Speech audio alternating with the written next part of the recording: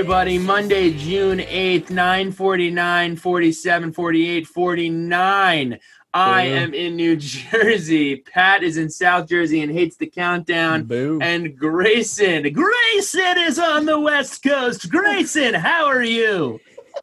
Hey, Paul Van Wagner, how are you? I'm doing great, man. It's good to hear from you. Let's get right into it. Paticus Finch has written us a haiku, which I still don't know how to do. It's like 757, 575, some syllable deal. But Pat, what do we got? What do we got lined up here? It's first grade, SpongeBob. Everyone knows how to write a haiku poem. Come on. All right. Did Bill say roten? I think that's what he said. Sons of English. Sons of first grade English. Oh my gosh. I got to start taking my fish oil again in the morning. When we get to those dog days of summer, I'm thinking like right before camp starts where really nothing's going on. We got to have a whole segment on where we teach Billy Ray how to write a haiku poem. This poem right here was submitted. I submitted this a couple seconds ago, actually. And it's brought to you by the Main Street Farm, the Main Street MSP. Pharmacy. Wow, wow. Jeremy Counts. Wow, wow, wow, wow. Head on down to the Main Street Pharmacy. Where is it? It's Main Street. Read a book. Main Street.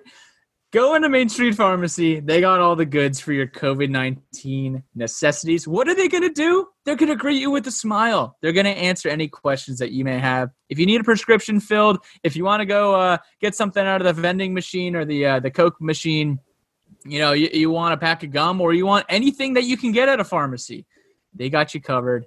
Jeremy Counts, I tell you, man, there's few people in this Blacksburg community, the New River Valley community, that care about Hokies and care about Blacksburg residents as much as Jeremy Counts. So please, if you find yourself in Blacksburg, just go in and say hi. Jeremy's a great guy.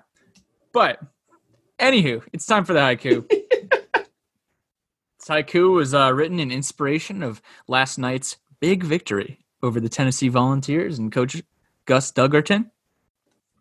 Boo-hoo Rocky Top.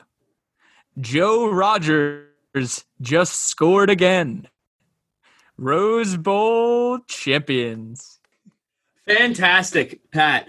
I gotta say, before we get into breaking down this game, and I'm not saying this facetiously. I don't even know if I'm using that right. I'm not saying this like jokingly. Last night was the best night on Twitter that there has been in a long time. People talking about sports, people joking. Norm Wood was getting crushed by our guy, Big Cat. It felt normal for an hour last night. It really did. And it was a breath of fresh air. So shout out to Barstool for doing that. It was a really great way of bringing everybody together and bringing us our first national championship, which is just massive. Grayson, we're going to kick it over to you for where did we watch? Where did we take this in? Guys, we played college football yesterday. The Hokies played college football yesterday, won a national championship in the Rose Bowl. It's a dream come true. So where did I watch? You know what? This reminded me that we're not out of the woods yet. I did not watch this game at Jockster Dailies. Big sad. The Jockster. Big shout out to Jockster Dailies, as Billy Ray would say. No, I actually watched it from the comfort of my home. I was cooking some dinner, hashtag Skinny Grayson, a little chicken, some chicken and some rice. What's good. So, just comfort of my kitchen, watching this go down, watching us whoop that ass. So it was great. Bill, where'd you watch? So my brother got home from a fishing trip on Monday, bursts into my room, 7:00. And he's like, yo, Pranos, throw it on right now. And I go, look, man, I got plans tonight. Virginia Tech is playing in the national championship. And he's like, what are you talking about? There are no sports, idiot. And I was like, no, dude, like Barstool is doing this whole thing. And I try to explain it to him. And towards the end of it, like this dude stripped down to his underoos, about to take a shower. He's extremely sunburnt. And he goes, so you're telling me this guy, Fat Cat, is streaming, a grown man, streaming himself, playing video games, and you're going to watch it up here on the TV. And I was like, yes. So I sat in my room, listened to my brother complain. At halftime, we went down, sung Mama happy birthday, got her some sponge cake, And that's where I took it in, right in Westwood, New Jersey. Pat, what about yourself? I was cracking up because there were some folks on the Twitter machine who were like, this isn't funny. People are taking this seriously, like blah blah blah. It's like, man, this was one of the greatest nights of all in quarantine. I can't believe I can't believe people would not think this is the greatest thing that ever happened. This is just a great spotlight opportunity for Virginia Tech here. Over 100,000 people watched the live stream on Twitch. I bet a lot of you have never been on Twitch until last night. I watched the game virtually. I was I don't know if you guys saw me in the second row of the end zone of the Rose Bowl, but I was there and that was great. No, I was on my back deck streaming it from my house, and fancy, great, just a great evening, nice Sunday evening. Had a nice Stella accompanying me, and my dad was sitting over at the table, and he was like, "Hey man, what's the score?" He kept asking me for score updates. As if, and we had the live tweet thread going as well, which was quite entertaining. But it was great to kind of have football back. And if I'm not mistaken, Pat, your sister Kathleen was cooking up some s'mores. Did I see that correctly? Some delicious s'mores. Got to get that recipe. She said the crunch is key, so I definitely got to hit up Kathleen. Key. Crunch is key. When the Milo's flaming. Sandlot, one of my favorite movies. So, y'all, the final score of the game last night, we were cooking some burgers. It was 49-29. Hokies dub over the Tennessee Volunteers. The co-MVP almost got the 50 burger. Almost got the 50 burger. Wasn't quite there yet. Didn't get that animal style. That's a West Coast thing for those of y'all who don't know. So overrated. So overrated. Anyway, co-MVPs of the game for the Hokies. Running back Joe Rogers, my man, number 38. Stud, 38 special. And then defensive back Joshua Osborne completely stole the show. Stud. Completely stole the show for the Hokies and broke the hearts of the Rocky Top faithful everywhere. So, y'all, we're going to make this just like any given game day in the fall. You know how we go, boys. It's been a long time since we've done something like this. Woo! You know how we go. Pride, Joy, and Foo Crew. Pat, kick us off, baby. Let's go. All right, so the Pride Award here, this is the Defense Award, and it's going to go to none other than Joshua Osborne. Joshua Osborne, did he have 4 or 5 picks? I feel like every single time you would turn around, Caleb Presley was throwing another interception. He threw 6 total interceptions for those keeping score at home. But Joshua Osborne, LPD, DBU, baby. Billy Ray, who gets the Joy Award? Joy, for first-time listeners, long-time listeners, just a reminder, the Joy Award is the special teams. And you know what? Great job kicking us off, Pat. You know who did a great job kicking off all night long? And he had to kick the ball a ton. Divine Diablo, number 17, kicking off the ball. Hot, straight, and normal all game, kicking him into the end zone, making Duggerton take a knee. And look, he was using a lot of leg. There was a lot of kicks to be had. Tech was putting up a lot of points. So shout out to Divine Diablo or whatever other randomized name EA Sports came up with on that given day. Grace? Foo Crew is for the offensive player of the game. And this one, guys, it's got to be Joe. It's got to be our boy Joe Rogers, number 38, that 38 special. Had, some odd 250 yards yesterday on the ground. I mean, just unreal. And he joins the likes of Hokie greats like Kevin Jones, David Wilson, Darren Evans, Ryan Williams, and Sam Rogers as a Hokie backfield legend. And let's not forget, even John Yetzi pointed this out, Joe Rogers was a 2-star recruit. 2 stars! 2 stars on Rivals.com, and now he's on his way to being the first overall pick. I'm sorry, man. You're going to have to play for the Browns. Sorry about that, Joe Rogers. So after the game, fun fact, our friends over at Tech Sideline asked Josh Osborne if he planned on returning to Blacksburg next season. Josh Osborne, and I quote, said, "I would be honored to follow in the footsteps of 757 pioneers Bruce Smith and Michael Vick and go number 1 overall. But I just want to enjoy this moment. There will be plenty of time to make that decision." Guys, do we think that Osborne's coming back next season?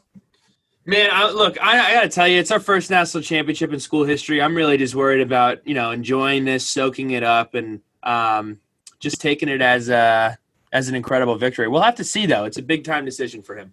I know his defensive coordinator is accepting another position at another school. I saw that on the coaching carousel this evening, so I would not be surprised if Mr. Osborne declares for the NFL draft, and that's fine. Another defensive back from Virginia Tech in the draft, that is fine by me. I'm sure he'll be a first rounder. Guys, it was great. It was a complete dream come true. We watched the Hokies play for not only the national championship, but Bill and Pat, I know you guys have both visited me out here in California. I've taken you both to the Rose Bowl. I've told both of you guys one day I want to watch the Hokies play in the Rose Bowl. You're not my dad. And it happened. So there you go. We're national champs. By the way, speaking of national champs and the Rose Bowl, sonsofsaturday.com. Guys, where can you get your official Rose Bowl Virginia Tech National Champions merchandise? You can get it at sonsofsaturday.com. The link is out. We have a collection, black T-shirts, black long sleeves. I know Bryce Chalkley loves him some long sleeves. Had to make sure that we got those off the press. And we got white T-shirts as well. So we have the merch. It is all there. Shout out to Alex Jones for doing a beautiful job on the design there.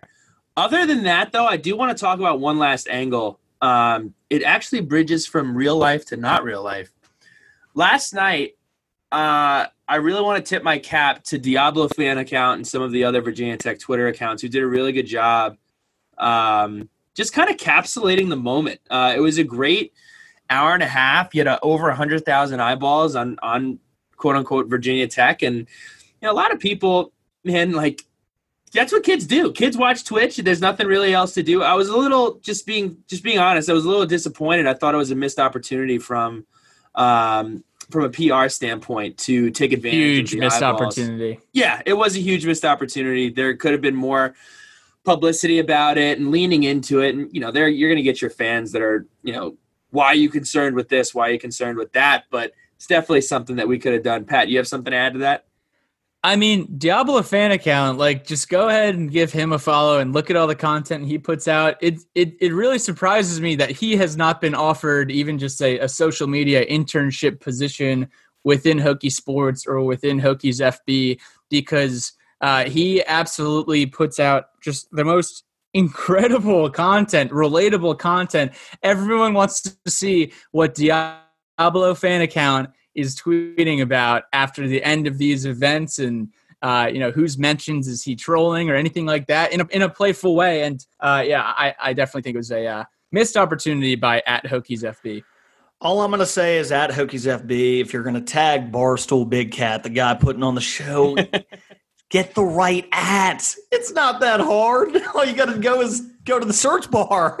Come on. We did make a valiant effort at the end of the night, but again, we're going to call it how we see it. Virginia Tech's been doing a great job with their media as of late, but I thought this was a tremendous opportunity to put out some top-notch content. But the graphic was cool with him packing his bags and stuff, but I'd love if there's another opportunity like this. Hopefully there isn't. Hopefully the pandemic, we don't have pandemic video games for much longer. But if we're back in the National Barstool Championship and we got 100,000 eyeballs waiting, get a couple graphics ready, let's put those bad boys out.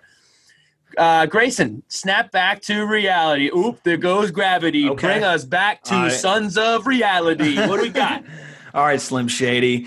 Sons of Let's Be Realistic here, y'all. Virginia Tech is currently ranked 13th in the ACC when it comes to our 2021 recruiting class. And by the way, in case you didn't know, there are 14 teams in the ACC. The only team who sits behind the Hokies are the Syracuse Orange.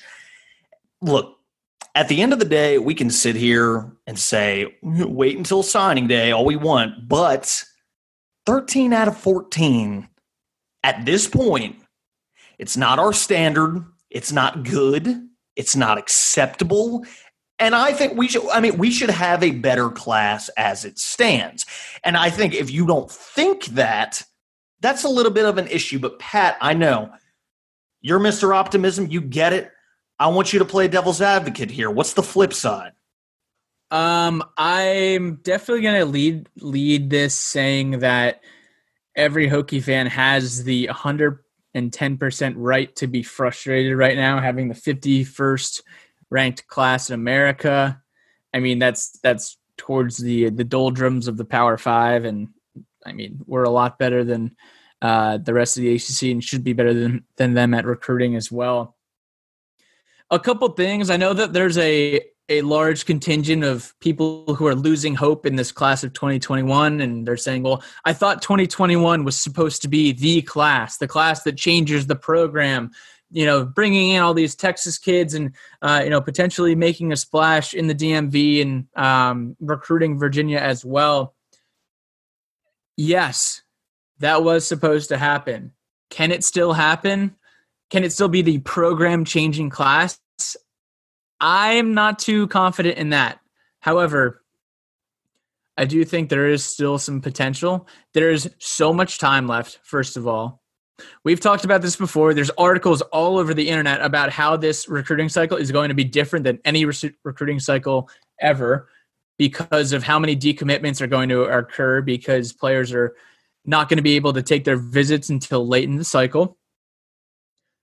I also want to talk about COVID-19 and how that royally screwed up our approach to the 2021 class, because we had Texas guys who wanted to play at Virginia Tech, whether it was Davis or Neville or Landon Watson or even Zach Evans. I know these guys were rumored or were going to be on campus at spring game. Who knows? They could have all four, or a whole contingent of them and a whole contingent of East Coast Hokies could have left spring game week and committed to Virginia Tech. That we will never know, and all we can do is speculate, but that's in the past. And COVID-19, I will say, it probably has messed up Virginia Tech's approach more than a lot of other schools, because we were going after this hotbed in Texas and we couldn't get these kids on campus, so they couldn't come and make an impact and have that face-to-face relationship with the coaching staff, this, that, and the other, whatever. The fact of the matter is we haven't taken advantage of those DMV Virginia recruits. That being said, taking a look at our current class, I do think this group of 9 players has some special players involved, and I think that we are going to hear some good news here towards the end of June. And I even look at our 2020 schedule and our 2020 roster and say, look at all this opportunity, because we have a favorable schedule. We have our first or second best roster in the last 10 years. I'll debate anyone about that. At least first, second, or third best roster in the last 10 years.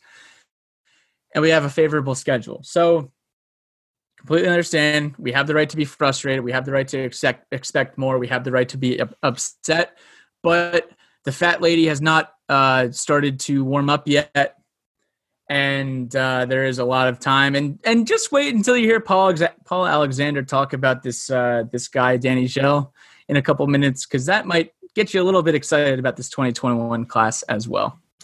Pat, I couldn't agree more. I think that winning in 2020 is paramount. I mean, winning is everything. That's how you get kids to commit to your program. And I think that in 2020, Virginia Tech has a real shot at having a 10-win season. We have the talent to make it happen. Let's make it happen.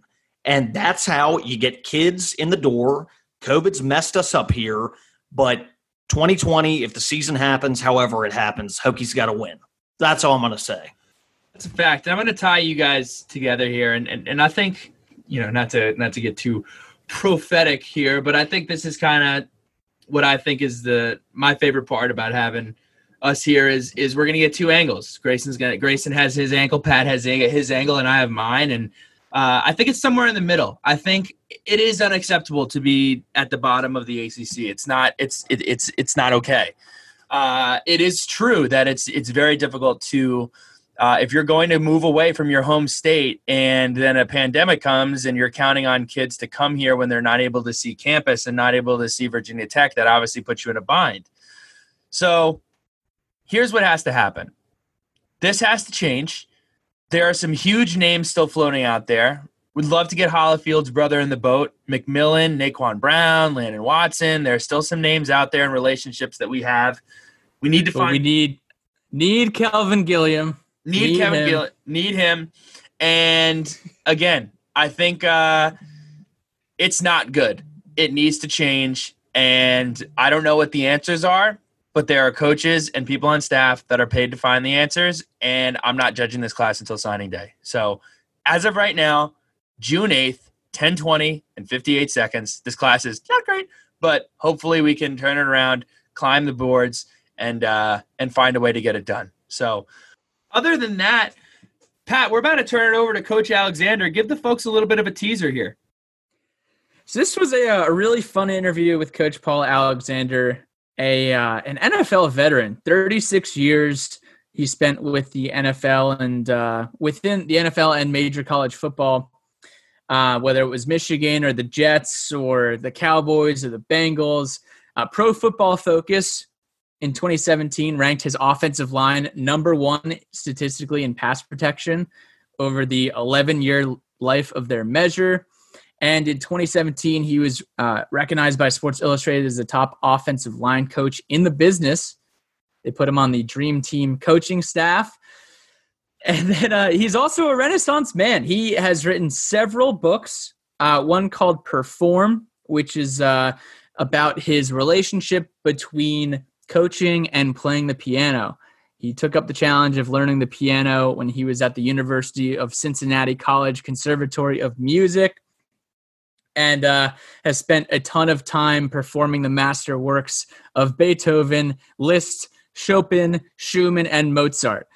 So that's kind of wild. Sons of Enablement right there. And he also has another book that he's in the process of publishing here. It's called Lead, about his training to conduct a professional symphony orchestra and the lessons of professional leadership and teamwork. He has spoken at SUNY Cortland's commencement ceremony. He has also done a ton of different seminars speaking, whether it's for the NFL. He did one at Florida State. He's done presentations at Iowa, Notre Dame, Ohio State, Indiana, Sirius XM, satellite radios, corporate, and then Glacier Clinics, which is another organization there. So this was an incredible time with Coach Alexander. I think you guys are really going to enjoy it. So without further ado, Coach Alexander. We are joined by Coach Paul Alexander. Coach Alexander has had 36 years of NFL coaching experience. He was also an academic All-American football player. His coaching experience ranged from Penn State, the University of Michigan, Central Michigan, and then on to the NFL, where he coached with the Jets, and then 23 years with the Cincinnati Bengals. 2017, Pro Football Focus ranked his offensive line number 1 statistically in pass protection over the 11-year life of their measure. Also in 2017, once again recognized by the Sports Illustrated as the top offensive line coach in the business and named to their Dream Team coaching staff. Then in 2018, he joined the Dallas Cowboys, where they were top 5 in rushing. Coach, how are you doing today? I'm doing great. How are you guys? We're fantastic. We're good. Fired up to have you. How have you been hanging in there? First and foremost, with the virus, where are you? How have you been staying hunkered down in this crazy time? Everything's great for our family. I live in Cincinnati. That's where we chose to retire. We'd been there so long. And everything is safe in Ohio. Our governor shut us down early and kind of controlled the virus pretty well. We're very happy with that. Just this week, I started to go out a little bit. I've California and Texas and start working with kids a little bit and being very safe. I'm impressed the airlines have done a great job, I thought, making air flight safe. And but I got to get out. I got to work with players. I got to coach. I mean, I can't sit at home. I can only watch so much frickin' Tiger King. You know what I mean? And, I got you. Yeah. Absolutely. So, Coach, we want to thank you for your time. And, obviously you have an incredible amount of experience at both the NFL and the collegiate level. Right off the bat, how would you describe your coaching style? My coaching style evolved, to be honest with you. When I first started coaching, I was very influenced by Bo Schembechler, who was the head coach at Michigan. Bo would be characterized as a technician coach, very strong, driving, fundamentals, not much scheme, technique over fundamentals. And then when I came in the NFL with the New York Jets, I met with a sports psychologist who's out of the University of Princeton, who spent his life studying coaching styles. And I analyzed my coaching style through his work and found out I wasn't a technician personality at all. I was actually a searcher is what I was defined as. So my coaching style has evolved over time into becoming what I believe I am. And I found that I did better talking through with players, more seminar-style relationships, and trying to get inside their heads and developing techniques that fit each individual player different than having a certain set of techniques. So that would be my coaching style, and we're all different. And the important thing, I think, in all of this is whatever style your personality is what you should be, and not copy the coach, as I did with Coach Schembechler. Don't copy the coach that you admire. Find out who you are and develop that. And I'm sure you were you got to learn under some extremely impressive and historic coaches. I mean, Coach Schembechler is one of them right off the bat. But you started off your coaching career with some stints at Penn State and Michigan, and obviously the Big Ten is a great place to start for finding and developing offensive line talent. But what made you choose a long-term NFL career over a college career? It kind of came to me. I really wanted to be a college coach, and I never really thought I was going to be an NFL coach. My gosh. And I was coaching at Central Michigan, the offensive line, my first full-time job.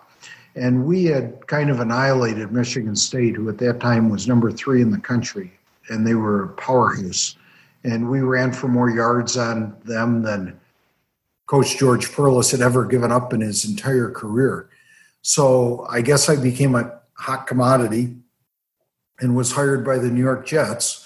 And I just did it. My career found me. And I believe that, there's a lot of coaches that spend a lot of time networking and promoting themselves. And I just kind of felt that it was important to network, but it was important just do a great job and people would come to you. And then in the NFL, you coached some unbelievably, incredibly talented players: Andrew Whitworth, Tyron Smith, Zach Martin, Travis Frederick, just to name a few. So when you're in the NFL, you get these players and they're very much developed, they're older. How do you go about ensuring that you get the most out of these players while also continuing development at the professional level? When I worked with an older player, I would tell them, okay, I'm not going to teach you my techniques now. I'm just going to watch you. And I would go through several days and just watch them. And I would see something that I thought could help them. And I'd say, hey, just give this a try, would you? And they'd try it. And inevitably it wouldn't work because they weren't used to it. And I'd say, that's okay, forget about it. Maybe we'll try it again some other time. And a couple of weeks later, I'd say, hey, why don't you give that a try one more time, And then eventually they all did it. They all did everything I taught. Where a lot of coaches, they'll get a veteran player who's a terrific athlete, and they'll say, no, we're doing it this way. This is how we do it. And forget it. That's not how you deal with premier professional athletes. Because as a coach with a premier professional athlete, your job is to help them develop and grow and within them. And that's kind of the way I approached it. And I think that's the way you work with those guys, really. For sure. And then in your time in Cincinnati, a stat that just blew me away here was you saw 14 1,000-yard rushers behind your offensive lines. And common footballology that you hear all the time is it's in summer camp and it's in spring ball in college where you really kind of get a sense as to what kind of unit you have. Over those 14 years and those other years that year in Dallas where you had a special team that had a great offensive line, what are the signs or the telltale kind of signals that show you that you have a great group together, not just a good individual player playing in one position, but a good core that'll put together a great season? We were lucky because in Cincinnati, I was together for so long. I was the line coach there 23 years, and we were able to develop players, and the older guys could teach the younger guys. And it was just like a constant reloading of new players in the system. And they developed a camaraderie. They developed a group. And we insisted that everything they did was alike with each other so that the timing was right and so forth. But that building of the group, the camaraderie, is really important. And it happens as much as anything in the scouting process, that you want selfless guys, team-oriented guys, tough guys will work hard, guys that hang out together and are buddies with the other linemen. And those are all things you're looking for.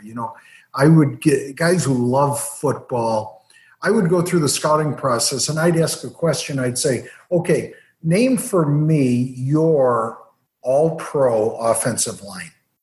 And some guys will go ahead and say, well, I like Tyron Smith, but then again, Joe Thomas, maybe I'd pick Joe Thomas over Tyron Smith. It'd be tough, maybe. And, that guy understood and enjoyed offensive line. But you'd say to some other guys, and you'd say, these are college guys. You'd say, okay, who's the best left tackle in football? And they'd say, I don't really know. And immediately it's like, no, you're not my kind of guy. Because they model themselves. If you don't model yourself after someone, how can you become that someone? And I think that's it. So I was always looking for guys who love football.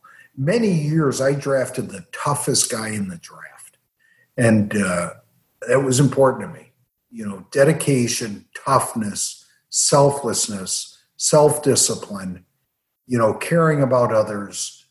And then from there, you put that group of guys together, and typically you mold a pretty good offensive line. So, Coach, we stay pretty connected with the Virginia Tech community, and the Virginia Tech offense incorporates the jet sweep a lot, and it draws a lot of controversy when it doesn't go well, but also it's a huge factor in our run game for positive plays. Analytically speaking, from an offensive line coaching perspective, why is the jet sweep an advantageous set? Well, the jet sweep, obviously puts pressure on the defense because they got to play the whole field. That if they hunker down inside too much, they'll get out and around you. And it forces the defense because typically you don't block the defensive end, and you force the defensive end to play assignment football rather than just teeing off. Those are good things. Because when you can get the defense to play assignments rather than teeing off, then you can typically block them better on run and pass on regular plays. The other thing is that when the threat of the perimeter running game is there, then it opens up your inside running game. So I know there's a lot of colleges that major in the jet sweep, and I think it's a great offense. It's exciting. It forces all the holes of the field, and I like it. And you know what? You said that when it doesn't work that you get criticized. Well, you know what? There's not an offense you run where you don't get criticized. And when you start listening to the fans, when you start listening, to Billy and Pat, on the podcast, ripping them for this play or the other thing, then it's time to turn off the podcast. I was going to say also, it's not always about whether it works or not. It's more so making sure the defense is honest and respecting the option that it could be handed off or making sure their gap sound. So a loss of 2 is not always this didn't work. It could be setting up something else. So yeah, sure. So, Coach, your MO is all about leaving your comfort zone. And I read that one of the ways that you did that was taking on the challenge of learning the piano. Now, how would taking on this challenge, like learning the piano or some other type of trade, make you a better coach? You know what? NFL coaches, we got nowhere to go. If you're a high school coach, you go to a college clinic. If you're a college coach, you go learn from an NFL coach. If you're an NFL coach, who do you learn from? Well, you learn from watching NFL players and getting in great players' minds and developing kind of the thought of progressive techniques and schemes. But where else do you learn it? Well, I think you find inspiration other places. So what happened is my daughter was in 4th grade. She's an excellent musician. She just graduated from the Berklee College of Music in Boston, which is, for jazz and modern music, the top conservatory in the world. So she's an extremely talented girl. But when she was in 4th grade, she was given to study with the world-famous performing concert pianist from Austria. But he was so talented, and his accent, he kind of scared her. And she wanted to quit piano lessons. And I said, no.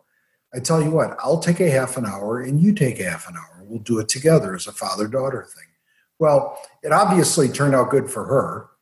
And it turned out good for me. I mean, I've produced a CD. I play in front of crowds. I've become an accomplished pianist. And before age 48, I really hadn't done it. But as much as anything, I got in the mindset of an elite performer at a very difficult trade and what goes through their mindset, how they learn, and how they actually get up on stage and perform. And that was so important to me because I was able to translate those lessons I learned from them and apply it to elite performers, because that's what I do. I like to say I learned how to play the piano for one reason only, and that reason was to become a better football coach. And it worked for me that way. And I wrote a book on it. You know, the book's called Perform. You can get it on Amazon. And it talks about how, if you're a salesman, how do you pick up that phone and make the cold call when you don't really know the person and you think they're going to say no and hang up on you? How do you do that? How do you get the energy to do it? And how do you actually pull it off? So I think there's parallels in elite performers in every aspect of life that we can learn from each other. You know, speaking of parallels, Billy and I are both in the software sales space, so that's funny that you bring that up. But kind of segueing over here, we want to hear about your international ventures. I know you said you spend a lot of time coaching international prospects, and I know you're getting out and meeting with prospects now in Texas and California since you've been able to travel a little bit more. But what led you to go and travel the world, and especially I know you've spent some time in Germany. What led you to go across the pond and help develop players over there? Let me tell you, when I retired from coaching over a year ago, I said, you know, I loved coaching, but I want to share the game with as many people as I can now. And that's taken me to hundreds of high schools, Power 5 football coaching staffs. It's taken me to Germany twice, London, Scotland, Australia. It's taken me all over the world teaching football and sharing the game. And I absolutely love it. I'm on Twitter. You can follow me on Twitter at Coach Paul Alex. And I have thousands of tweets on there with thousands of followers where I tweet football techniques and plays. And I also tweet my perspectives on life, which are obtuse maybe. And I enjoy doing that. And I don't know. I wanted to try that for a year because I had a year left on my contract after the Cowboys. I retired from there, and I wanted to see if I could do that for a year and enjoy it. And what happened, to be honest with you, I had a heart attack last fall. And it was one of those widowmaker heart attacks where 95% of us die. And somehow, by the grace of God and the help of tremendous surgeons, they saved my life. And when I woke up and I sat there, and it was right at that time when I was trying to decide whether I wanted to continue on this consulting path or get back into the coaching rat race, I said, there's no way. I'm going to do what I'm going to do. I'm enjoying it. And because of that, my goal is to not take any football knowledge with me. Now, football coaches are famous. They tell you what they want you to know at a clinic or a camp or other coaches, but they don't tell you the good stuff. The good stuff they keep to themselves. And they all end up taking it to their graves, you know. And I'm like, no, my goal before I die is to share everything I learned with whoever will listen. And that's kind of been my mission, and I'm really enjoying it. And on top of that, sharing the game of football with people all over the globe is something that's admirable. What is the perception of football, in Germany or in Europe from a more broad perspective? You know, each country in Europe has a professional football league. You probably don't know that. Germany has a professional football league. Sweden has one. Denmark has one. France has one. England has one. Italy has one. They all have a professional football league. And believe it or not, the people in Germany, they really like American football. You know, because that's where I've been. They follow it. They know the draft. They know the players. It's unbelievable. Now, they don't have the detailed coaching that we have here, of course. So the players are raw. You know, they really don't. They know some fundamentals. But one thing that's like, here's a true story. I go over there, and a kid went to block the guy, and I said, what technique are you using? He said, I'm using my blocking technique. I said, are you using a run blocking technique or a pass blocking technique? He says, my technique. I use my technique. I go, no. You got a different run blocking technique. You got a different pass blocking technique. And in the run blocking techniques, there's about 20 different run blocking techniques. And in the pass blocking, there's probably about 10 different pass blocking techniques. And he just looked at me like confused. Well, that's where they're at. They know the basic fundamentals, but they don't know the nuances. And I'm really enjoying. I work virtually with a number of kids from Europe where I'm coaching them virtually. I give them a series of drills, and they perform the drills. They videotape themselves. They send them back to me. And I coach them up, and that's what I do. And I think once they can get there, then the game's going to grow even more in Europe. So in this segment of your coaching career, you're really kind of drawing back to, or I assume you're drawing back to your experience in college where, you have these raw athletes who may not be as developed, but have certain skill sets that interest you. When you do look for potential as an offensive lineman, what are the qualities and the tangibles, both mentally and physically, that you search for in offensive linemen? I have a series of traits. I call them Achilles heels traits, meaning the guy has to pass at least a satisfactory level in each trait. I compare, and I'm talking about looking for great players, right? If a guy can hit the fastball great but can't hit the curveball, well, he's not a Major League Baseball player. He's a minor league baseball player. If the guy can handle every move except the bull rush, then he's perhaps a good football player, but he's not an NFL player. And so by scaling that appropriately, I would do the same thing for the levels of a college guy or a pro guy or what have you.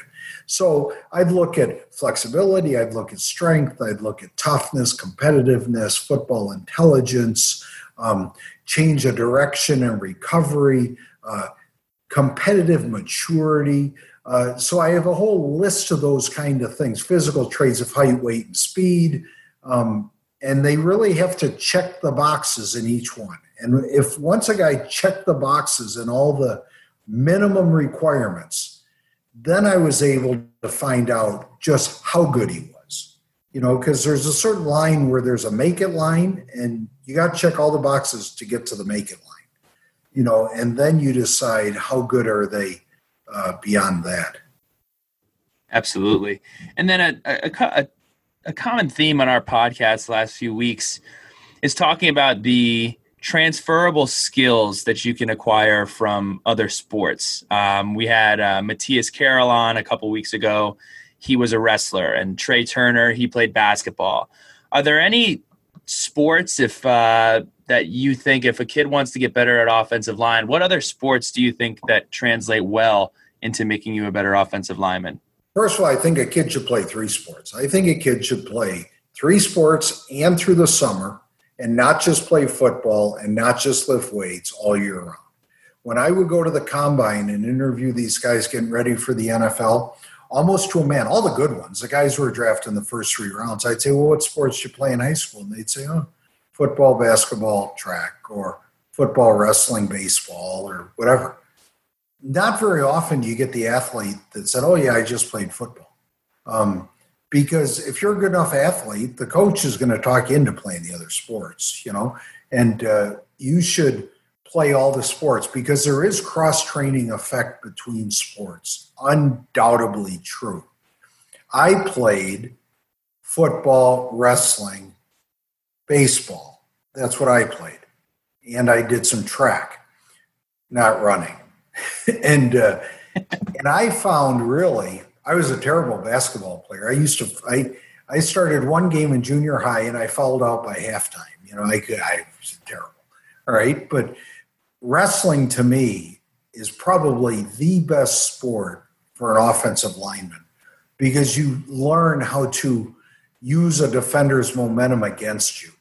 And you learn body balance and positioning, which are really the hardest things to teach in blocking.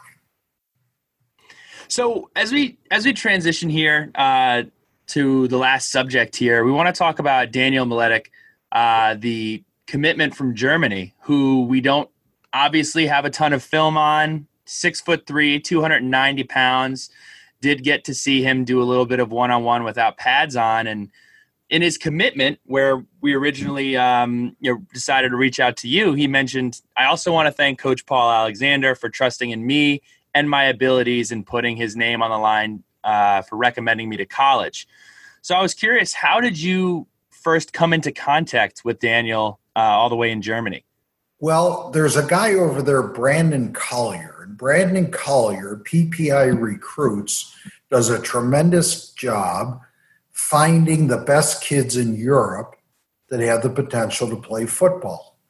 And then we're looking at the physical ability, the size, the strength, the speed, the agility, those kind of things. And he goes around and he invited me to come work with him, in Germany. And he's been my contact in Germany, in Australia.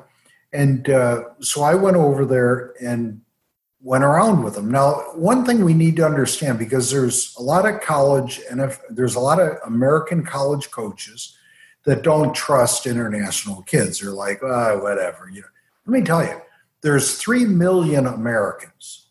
There's 7 million Europeans. Okay? You add Australia onto there, add Canada on there, add Mexico onto there. You're talking about 9 or 10 million people. All right, there's 3 times the number of people internationally, not even counting Asia, all right, than there are in the United States.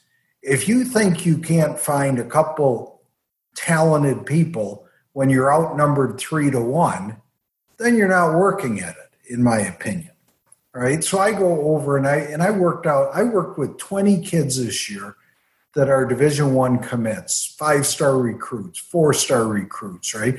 And then I found the best of the kids in Europe from Brandon. And in that group of all those kids that I worked with, right, I'd say I probably saw 30 kids that I think are legitimate D1 players. And in that group of kids, Danijel is in that top 5 of those kids. You guys are getting a special player now. If he played at Cincinnati Moeller High School, he would be a 5-star recruit. And he would have Alabama, Notre Dame, Texas, Oklahoma, Penn State, you name it. He would have every one of their scholarships offered to him. That's the kind of talent he is. He's the guy that when I saw him, I was like, wow. And he's taller than 6'3". He's 6'4". And I saw a guy with rare combination of quickness, athleticism, strength, arm length, strong hands, balance, recovery, and toughness. He's got it all. I mean, I'm so excited that that he was able to do that, and it took a little bit of convincing some college coaches, and thank God, Vance Weiss, who I've known for a long time, we talked, and I told him just what I said about that. I said I started shooting off names of great blue chip high school kids. I said, okay, he is better than so-and-so. I've worked with them both. I'm telling you, in front of my eyes, I've seen it. And hopefully, I told Danijel, if he screws this up, I'm going to have to choke him. You know what I mean? He can't because we put our name out there. You know what I mean? And he won't. He is very committed, and he can't wait for the opportunity. That's fantastic. I mean, we love to hear that. And again, like you were saying, it's very it's high praise to put your name, attach your name to a kid, or even a college coach attach their name to a recruit, a prospect for the draft, because again, it's your entire reputation. So I just was curious as to how does that conversation come about with Coach Weiss? I actually played for Coach Weiss for a year. A Renaissance man, much like yourself. Just curious how your relationship is and how that conversation comes about. Well, he was at Illinois State when I knew him. I did a lineman camp, Midwest lineman camp, that was always at Illinois Wesleyan down the road. And he came over and worked my camp a couple times. So that's where I got to know him. And then, I just called him. That's really more than that. We talked. That's incredible to hear. Aside from Danijel's intangibles that he has on the field, we'd love to get to know him on a personal level at some point. But what can you speak to his personality and his off the field characteristics that make him a 5-star? My guess, before he graduates from Virginia Tech, that he's going to be the captain of the team. That's the type of kid he is. He is bright and dedicated and tough and mature. He has the maturity of a 25-year-old, and he just has his body's physically mature and his personality's mature, and he's dedicated, and he has the type of personality that people flock to, not in a friendly way. I mean, yes, in a friendly way, but not in a buddy-buddy way, more in a way that the guys will respect him. I told Vance this. I said, unless you've got an unusual guy in your room, and he said, we do have one, who's just the toughest, meanest guy. I said, this kid will be the toughest guy in your room, unless you got an unusual guy. And Vance said he does have one. I don't know who that is. It wasn't Billy Mitchell. He kind of said Billy Mitchell was soft. I've been in that room in a while. So, Coach, I know you had mentioned earlier about those 20 or so Division I prospects. Who are some of these other offensive line prospects that you've coached and mentored over the last year or two that we should be looking out for at the next level? Just a couple names that are going to stand out. I'm working with, I guess I could say that. I'm working with Tommy Brockemeyer down and James Brockemeyer down here in Dallas this week. Those two guys are 5-stars. They've been. I think they're probably going to go to Alabama. I work with Landon Tengwall from Maryland, who's going to Penn State. I work with El Hadid in Detroit, who's going to Michigan. I've worked with, I would say those are the names of the very top guys that I'm thinking. I'm going to forget about 10 of them, but that's probably the ones that, I'm working with Jacob Sexton from Little Oklahoma, Deer Creek, Oklahoma. I'm working with him these next couple of days as well. And he's got them all, Oklahoma, Notre Dame, whatever. And Oh, I worked with the other kid from Serbia.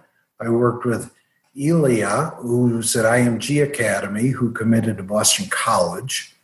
I've worked with a lot of really good players, and I kind of enjoy that.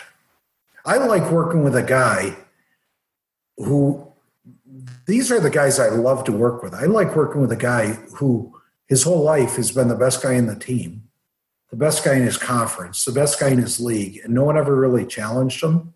And so they kind of get away with just kind of slopping through stuff. And I love looking them in the eye and says, hey, I coach guys that are going to the Hall of Fame. I said, you, by comparison, suck. I mean, just so you know. All right. And it kind of, and they need that. They need somebody to help push them to the next level because they don't get it from the guys that they compete against every day in practice or in games. So I really enjoy that.